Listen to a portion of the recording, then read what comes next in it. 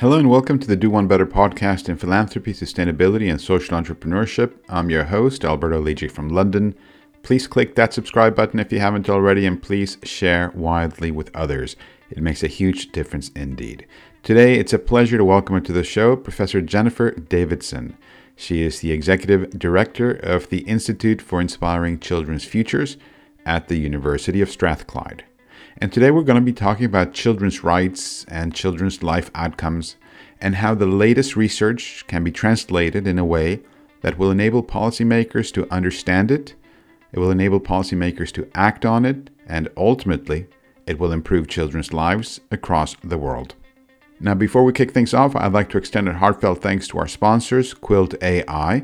Quilt AI is an artificial intelligence-powered consumer insights and market research platform. They currently work with approximately 100 clients, ranging from large corporates such as Coca-Cola, Unilever, and Visa, to technology companies such as Twitter and Amazon, and large philanthropic organizations such as the Gates Foundation, the World Bank, Girl Effect, the UN, and Children's Investment Fund Foundation. With 6 million data sources and hundreds of AI models, they're able to answer any consumer or beneficiary research problem across more than 90 countries. And in 2019, their mission-based technology approach led to The Economist calling them an AI for good company. So do check them out at quilt.ai. So without further ado, Professor Jennifer Davidson, Executive Director of the Institute for Inspiring Children's Futures, a big heartfelt welcome onto the Do One Better podcast today. It's great to be here. Thanks, Alberto. Excellent. So you're joining us from Scotland, and I'm down here in London. Why don't we start by finding out a little bit about the Institute itself? What's it all about? Thanks, Alberto. So the Institute for Inspiring Children's Futures is a mission-driven organization. We're not-for-profit initiative, and we're based at a university. But though we're based at the university, we are very externally focused, globally oriented, and looking to link the world of research into the real world of application of the research to make better policies and help support change happening for children. And we have a collective vision.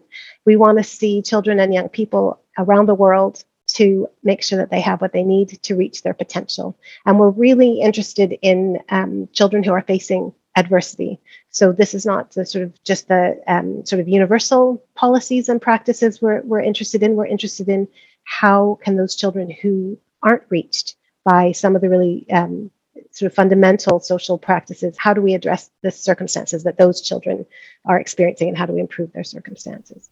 Mm-hmm. Are you looking at children across the globe, or are you focusing on the UK?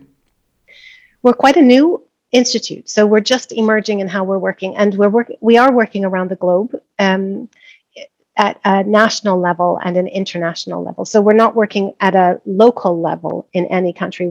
Our interest is in helping to facilitate change at national government level and between governments to ensure that they have the evidence that they need, and also they have the political will is strengthened so that change for children can be maximized really within the parameters of people's influence. A lot of policymakers, a lot of politicians, they will very much say, yes, I'm all in favor of early childhood development or early childhood education or children's rights and so forth. But they themselves are not necessarily practitioners in the field. They may not be as well versed in the space as you are. Tell me a little bit about informing these policymakers and these politicians with the latest research so that when it's time to vote, they actually vote in a manner that would be conducive to improving children's lives. I think there's a translation piece of work that is sometimes left out of an equation. And so our interest is in making the evidence accessible.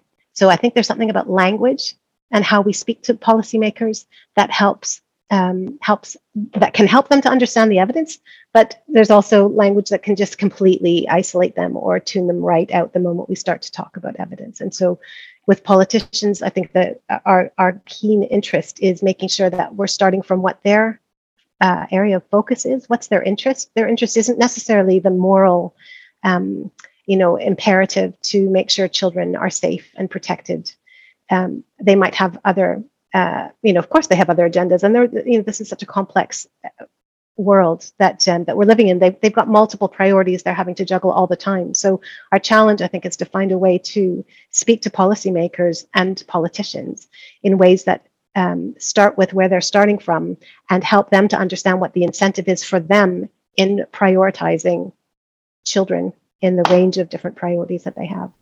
Is it difficult to engage with politicians and policymakers? Is it difficult to get through the door, to get them to hear you out? Well, I suppose the thing to say about Inspiring Children's Futures is that we work in partnership with a whole range of other organizations. We're a small team, and we engage with a huge range of different partners for different projects at different times. And so it's the partners really who have the links into the different agencies and different governments. And so I think that's maybe the starting point, is to say that's how we work, is in partnership with a whole range of folk. And from our most recent project has been with the OECD and with UN bodies, as well as with international NGOs who are delivery agencies, as well as international capacity building, sort of workforce oriented networks. And so our interest is really bringing a broad range of actors together to understand better how do we align policy to be aligned with systems and ultimately to be aligned with practice. Because what we know from the research is that unless we've got this alignment between what we're doing at practice level, what the systems are designed to create, and how the policies can create the framework for those to be maintained, unless we have all three of those working in towards the same outcome for children, ultimately the investment, the public investment, will fail or won't be sustained. I shouldn't say it will fail, but it won't be as sustainable as the alignment between each level in the outcome we're seeking. Got you. And indeed, if you are collaborating with the OECD, then obviously having an inroad into policymakers and governments will be fairly straightforward to do. The children's research that you're analyzing and trying to translate, as it were, into a language perhaps, or a framing that's much more digestible by the policymaker out there. Are you focusing on specific research regarding children? Give us a little bit of an insight into what sort of aspect of a child's life it is that you're looking into. Yeah. So we're interested in children who come into contact with justice systems. That's one of our projects, and we're working closely with the Pathfinders for Peace, Just and Inclusive Societies, which is an organization of, I think, 39 national governments and other UN groups who are collectively working towards achieving SDG 16. And so I lead the project on justice for children, and we're interested in thinking carefully with others about two things. One is, how do we reorient our systems to be more people-centered rather than sort of driven just by the way the system has always worked? And the other is thinking about what are the examples of positive change that we can draw on and share with others to inspire different ways of working in relation to justice actors. You had an interviewee a few weeks ago, I think, Cameron McCollum from, it was great to hear that podcast. And he was telling such compelling stories of young people who were really languishing in detention, had no access to justice, no access to any kind of defense. This is a story that is a global story, really. It's not, it's tragic, and it's not limited to just a few countries. This is what happens for young people in many, many countries, that they are in detention on remand without even having been charged for really the proportion of their life, which is enormous compared to how long they've, a couple of years for a 14-year-old is, an enormous proportion of their life and their life development, and it has long-term consequences. And so I think Cameron did a beautiful job of describing some of the examples that were really compelling. And I think that's an example of the kinds of system-oriented approaches to justice, this is the detention. We put people in it until we have a court case, and then we might have a court case 5 years later or 1 year later, and that child hasn't had a chance to defend themselves. That's a system-driven approach to justice. What we're looking for is a people-centered approach to justice that starts with, what do people need? What is it? In what way can they access justice? And in what way can we realize justice for a whole country by ensuring that the systems that are seeking to uphold justice are facilitating access to justice? So I don't mean just, I'm not thinking just about, legal defense. We're interested in a much wider range of ways in which children can experience justice. So in what ways do public services help to support children and their families before children might become in conflict with the law, for example? What are the ways in which, in what ways does education contribute to supporting children to enable them to grow and flourish and not be engaged with criminal activity or gang activity or organize some other sort of organized activity that's going to be harmful to them. So we're interested in a much wider definition of justice, and with the Pathfinders work, there's been a lot of attention being paid to some great examples of good practice, socio-legal centers that are being led in Sierra Leone and Palestine, where children have not just access to legal defense, but also they have access to support and engagement back into their communities where they can be supported and can thrive. So we're interested in ensuring that the positive stories of change can be understood and can inspire other country policy development to see what is possible and to make sure that we are learning from each other. Fascinating. Really fascinating. Where are the biggest gaps? Where are the biggest gaps between what the latest research is telling you should be happening and what the actual reality on the ground is looking like today? Are there any areas that, when you're thinking about engaging with policymakers, these are the 2 or 3 or 4 key areas we need to really drill into? It's hard to speak about the globe in that way. I think it will be varied between countries and between regions in terms of what are the key areas. But I would say if I'm contrasting sort of broad brush stereotypical sort of global north countries versus global south, so forgive me because obviously there's very many differences even within any of those sort of groupings. But in the global north, we have approaches to child protection systems and systems for alternative care for children if they can't live in their parents' families, where in the family with their parents, where what do we do for them? What do we support for them? And over the last, I would say 4 or 5 decades in the global north, we've created these incredible systems that have the best intentions to protect children from their families, and we create these benefits to children and the families to make sure that these systems are able to protect their human rights. Actually, we sort of have become quite cold and clinical, and we are just learning and hearing from people with lived experience more recently that that we need to go back to basics and remember that children need some love, and that we can't create a sterile system that doesn't love them.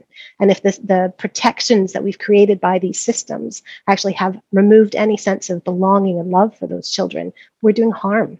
And so the global north is, I think, coming to terms with this development of the almost over systematizing of the care for them. And what we're learning from the global south is that there are while they're developing protection systems that are better able to attend to children who are at risk of violence, we also have so much to learn from them about the valuing of kinship care and the wider extended family and the ways in which children are cared for by a whole range of different family members if a parent is unable to care for them. And this, interestingly, some of those lessons from the global south are just now coming into the global north to remind us of what's possible. That if children need love and belonging, then let's look to their closest kin before we start putting them into foster care where they won't have a sense of lifelong belonging. So I suppose that's not really answering your question, but where are the gaps?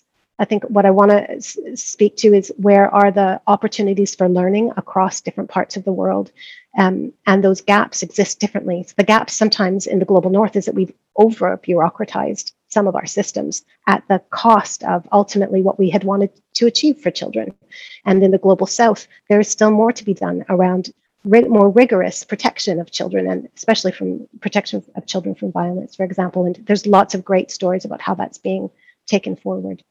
And maybe one other thought about that question about gaps. I think we're really good at rhetoric, aren't we? So I don't think we recognize the extent to which some of the very fundamental realities of poverty for children have such lifelong impacts on their education, on their development. You'll know about this from early childhood work. And so I can't speak to where things have been taken on board properly and effectively, but I would say even where we are talking about addressing children's poverty, these are such complex issues that need to be addressed. They're very difficult to address and require a whole of government approach to being able to shift and make the changes happen. And so the gap, I would say, if I can sort of take your question and run with it a little bit further, I think the gaps are related to how we're trying to do things. That there's gaps everywhere and there's strengths everywhere, but actually the gaps become the sort of siloed ways in which we are taking forward the different kinds of work that we're trying to do. And if the Children's Directorate is the only place where we're really thinking about children in a whole of government, and when the economics directorate's not thinking about that, then we need to make sure that the cross understanding all across the policy making that affects children is united and coherent and understands what the outcomes are that we're trying to achieve. And I think there's a long way to go specifically around that area, which is part of the work of the Institute. Mm. And what's the nitty gritty actually look like? So you're identifying that there's a need, and the research says one thing, the reality on the ground might be quite different. What's it mean to actually translate the science or the latest research into actionable information, digestible information that somebody can grab onto and not fall asleep and actually understand everything that they're reading? What's that entail? Lots of different things. So I can't give you a 2-pager. Here's a policy brief on what you ought to do with this thing. I think the evidence can tell us about some really, some of the fundamentals about early childhood, for example, and other speakers have come on to speak about this. You had another speaker, Mary Abdo from the Center for Evidence and Innovation, and I think she was able to articulate really beautifully the sort of effective implementation of the change that we're looking for. And there's an organization called LEARN, the National Implementation Research Network from the US. They have what they call the formula for success. And they have, there are 3 factors. One is making sure you have the effective interventions that you need. So do you know actually what will help to make that change happen? The second is effective implementation practices. So do you have the sort of infrastructure in place to make sure that the interventions you're applying, like how a health visitor might help to support a young mother with her baby. We might know that health visiting is really important and it looks like this when it's being done well, but then do we have the systematic infrastructure to make sure that happens every time a health or home visitor is engaged, visiting a parent? But then the third is the enabling context. So have we got this enabling framework? Do we have the political will to sustain that kind of practice? And do we know that it will be prioritized in the face of many, many other demands on an economic, on the budget next year, for example? And this formula for success talks about these 3 factors being essential, and they're factors. So of course, if there's 0 in any fact, if you're multiplication, you're not going to get the outcomes you're looking for. So if we're looking for socially significant outcomes, we're going to need all 3 of those things. And so there's the evidence on the interventions, and that's really important. There's evidence on implementation, which is just it's maybe, I want to say cutting edge, but it's probably just the last 6 or 7 years that we've really begun to understand there are ways we can speed up the process of taking good evidence and making sure that it's systematically applied and scalable. What I think we have less knowledge about is how do we create the enabling context to sustain those interventions and that implementation. And I think under COVID, we're probably facing an even greater challenge because there are so many demands on the financial circuit, the financials of any country now and in the coming several years, that we're going to have to argue it the case even more effectively for a focus on children, on children's well-being, on children's outcomes, and on the interventions that they need. And we're going to need to convince people that there's an economic benefit to prioritizing children. Otherwise, my fear is that we're not going to get where we need to get to for children for some time. Indeed, you mentioned Mary Abdo. One of the things she highlighted was that time lag of almost 2 decades between when an intervention might, the research might say you should do this, and actually hitting the front lines. Yeah. 17 years, 20 years, 17, something. Yeah. Aspirin, I think that's the example of aspirin. It took that long for physicians to regularly prescribe aspirin for something that's 17 weeks. So again, you highlighted that some things are a little bit more established and have been going on for a long time. Others are a little bit newer. Would you say that this is a new field that you're sort of, I don't know if I'd say trailblazing into, but this whole notion of translating the science for a lay audience? I know Jack Shonkoff at Harvard Center on the Developing Child they do a lot of this sort of translating the science into practical information that can be actioned. Also, the terminology that comes around, whether, for instance, take toxic stress and brain architecture when talking about early childhood development. Again, wording, and I've had somebody who, from the Frameworks Institute who was working with Harvard on exactly that. The wording that will compel somebody to take action, the pulse on the heartstrings. So it's the same research underpinning it, but how you position it, how you frame it, how you communicate it. And I find it fascinating. And my question and my curiosity is this a new field? Is this a growing field that's looking at established research, looking at the reality on the ground, and how can we bridge that gap so that the research doesn't just stay on file or in an academic journal, but actually it's embraced wholeheartedly? I don't think it's well known. Maybe that's the issue. And I think there's some centers that are, like obviously Harvard Center for the Developing Child, that has established itself so beautifully in translating that information in different ways. I think what feels new to me in thinking about the shaping that enabling context and building the political will and translating the evidence to that, to those actors. I think what feels new to me is the bringing together across different disciplines the same argument. And so what do economists need to know about this? What do, if we're thinking about children's outcomes, what does the transport minister need to know about children in order to be able to ensure that transportation is effective, for example? So how are we bringing together the many different interests to focus them on outcomes for children? So we've got obviously the decisions about the economics, the budgets, and where they're allocated. But we've also got some of the more, you used the phrase at another time, Alberto, unconventional stakeholders, or the unusual suspects. The transport minister is the person who is needing to think about the ways in which young parents have transport access for their jobs so that they're not taking forever to get to and from their work and leaving their children without care. I mean, these are some examples of how are we thinking about the economy? How are we thinking about businesses? How are we thinking about transport? How are we thinking about all the things that all influence children's lives? And to me, that feels like these are the enabling contexts that Inspiring Children's Futures is interested in influencing, and in thinking about what's the evidence that each of these different players need to have. And it'll be different evidence because they're starting from such a different place. But all of these players need to be aligned if we're really going to help to support families to raise children in the best possible way. Mm. The center itself at Strathclyde, why is Strathclyde?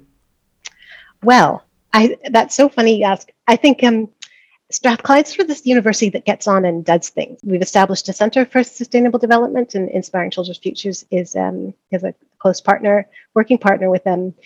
We've been, I think, in the latest rankings, we're something like the 3% of the top global higher education institutions in terms of the extent to which we're working towards the SDGs, and we are the top in Scotland in that respect. And your background, so I think you're also a little bit representative of this in terms of, you used the word unconventional stakeholders, but your background isn't straightforward academic. That's right. No, absolutely. I'm a professor of practice. I'm really interested in how we make research really accessible to people, but also how do we make it useful? How do we make sure that what we're researching has value to the people, that we're, first of all, that we're actually researching about? How do we make sure children are going to benefit from research about children?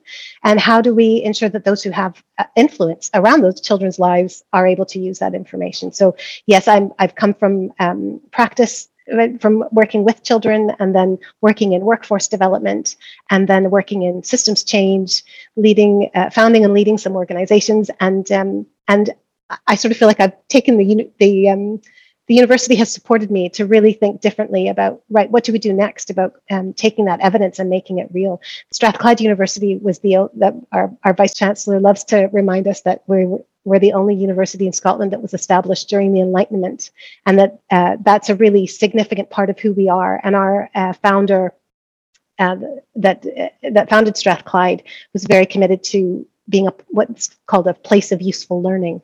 And so that's the ethos of Strathclyde. It's the ethos of who I am because of, actually I think probably because of the children and young people that I worked with from, in my early career. They just their stories and their personalities and their strengths, but also the barriers they hit against time and time again, and that you could tell their families were hitting up against. These were things that that have always stayed with me, and I think drive my work. Now, you're originally from Canada. I am. You don't sound like you're from Strathclyde.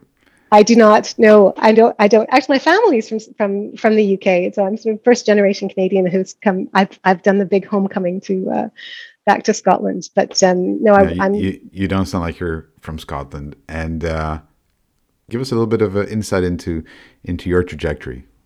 So I think I always lived sort of in these in-between spaces, which is a little bit reflective of how I lead Inspiring Children's Futures and my work. So the in-between spaces is, I'm first generation Canadian. My parents were from the UK. I was born in Montreal. So I say I'm Quebecoise, but I'm not, French. I'm not first, French isn't my first language. So I'm sort of Quebecoise, but not quite. So I was born in Montreal. And but when I finished my undergraduate degree, I moved to Vancouver for some adventure and spent a decade there working and just being incredibly, it was such a learning experience. I worked closely with many Indigenous young people. I worked with some young people who weren't Indigenous, but were struggling with alcohol and drug problems in their lives. And so I had, I was really shaped by what their experiences were. And that I think that really set me on a trajectory of wanting to make things right and make, sort of adjust, ensure that they could experience justice in their lives and healing in their lives. And so I actually moved from there to, for personal reasons, moved to Texas for about 4 years, which is a completely different world from Canada and Scotland. And so that was a great learning experience. And my work was specifically trying to shape the workforces that are working with children. And so I worked with protective services professionals, so children's protective services and adult protective services, helping to translate what does the evidence say in this great research and how do they use that on a day-to-day basis in their work. And so that was really the starting point of that knowledge exchange of my role. And then I moved to Scotland, and that was about 18 years ago, to lead a centre that was looking again at trying to improve the workforce and ultimately as the workforce as a way through to trying to improve the outcomes and experiences for children. It became really clear that you can focus on the workforce and they could be amazing and you could create a fabulous service. But if the moment that young person leaves that one service, for example, children leaving care, once they leave care, if we sort of drop them off a cliff because there's no support and no care, the investment, if you want to put it this way, the investment that we just put into their lives is really limited. It's not going to be sustained. So that sort of compelled me to be thinking, how do we think much more widely about the whole system, from early childhood through to supporting families, through to, to their lives when they grow into adults, and how are we supporting them there? So the work that I've led with the Centre for Excellence for Children's Care and Protection in Scotland, called CELSIS, has really taken forward that work around improving whole systems of change. And there's been some amazing things going on in Scotland at the moment with the voice of children who have experienced the care system being front and center in the compelling arguments for why children need to be loved and why we need to rethink how our systems are caring for them. So it's really an exciting place to be, but also a very humbling place to be, because I've been working for, almost 30 years. And these are, how could we still not be getting it right for these children when so many people are working so hard to try and do right? And so I think for me that my career has actually sort of followed that formula for success, from effective interventions with the workforce to effective implementation of systems change, to still seeing actually we still don't get there, do we, unless we've got the enabling context and the sustained political will to keep that change and that improvement in an ongoing way so that children can really have a chance in life, especially those children who are facing real adversity from day one. Yeah. Remarkable work. If somebody wants to find out a little bit more about your work, if somebody's an advocate and trying to encourage policymakers in a specific direction, how can they get in touch with you? Go to the website, It's inspiringchildrensfutures.org, and we would love to hear from you. Excellent. Do you have a key takeaway for our audience? I always like to ask for one key takeaway that you'd love for the audience to keep in mind after they finish listening to today's episode. I think it would be to challenge us all to be thinking, what silos do we live in, and how do we reach outside, and where do we need to reach outside our silos to partner to be able to make a stronger impact for children? Even those of us who are working really hard to be interdisciplinary and across systems and across countries and across networks, there are always additional places that we need to reach out and grab hands and hold on tight to be able to make that kind of link amongst all of us who are needed to be able to make the change for children. Perfect. Jennifer, really, thank you so much for joining us today on the Do One Better podcast. It's been an absolute pleasure hosting you on the show. I know you're a regular listener as well. I am indeed. It comes through on your quotations of other guests. So thank you for listening in as always. And to our audience, thank you so much. Thank you so much, Alberto. It's a pleasure. Perfect. And that's a wrap. You've been listening to Jennifer Davidson, Executive Director of the Institute for Inspiring Children's Futures at the University of Strathclyde. Please click that subscribe button if you haven't already. Leave us a review as well. It makes a huge difference indeed. And I look forward to catching up with you next week.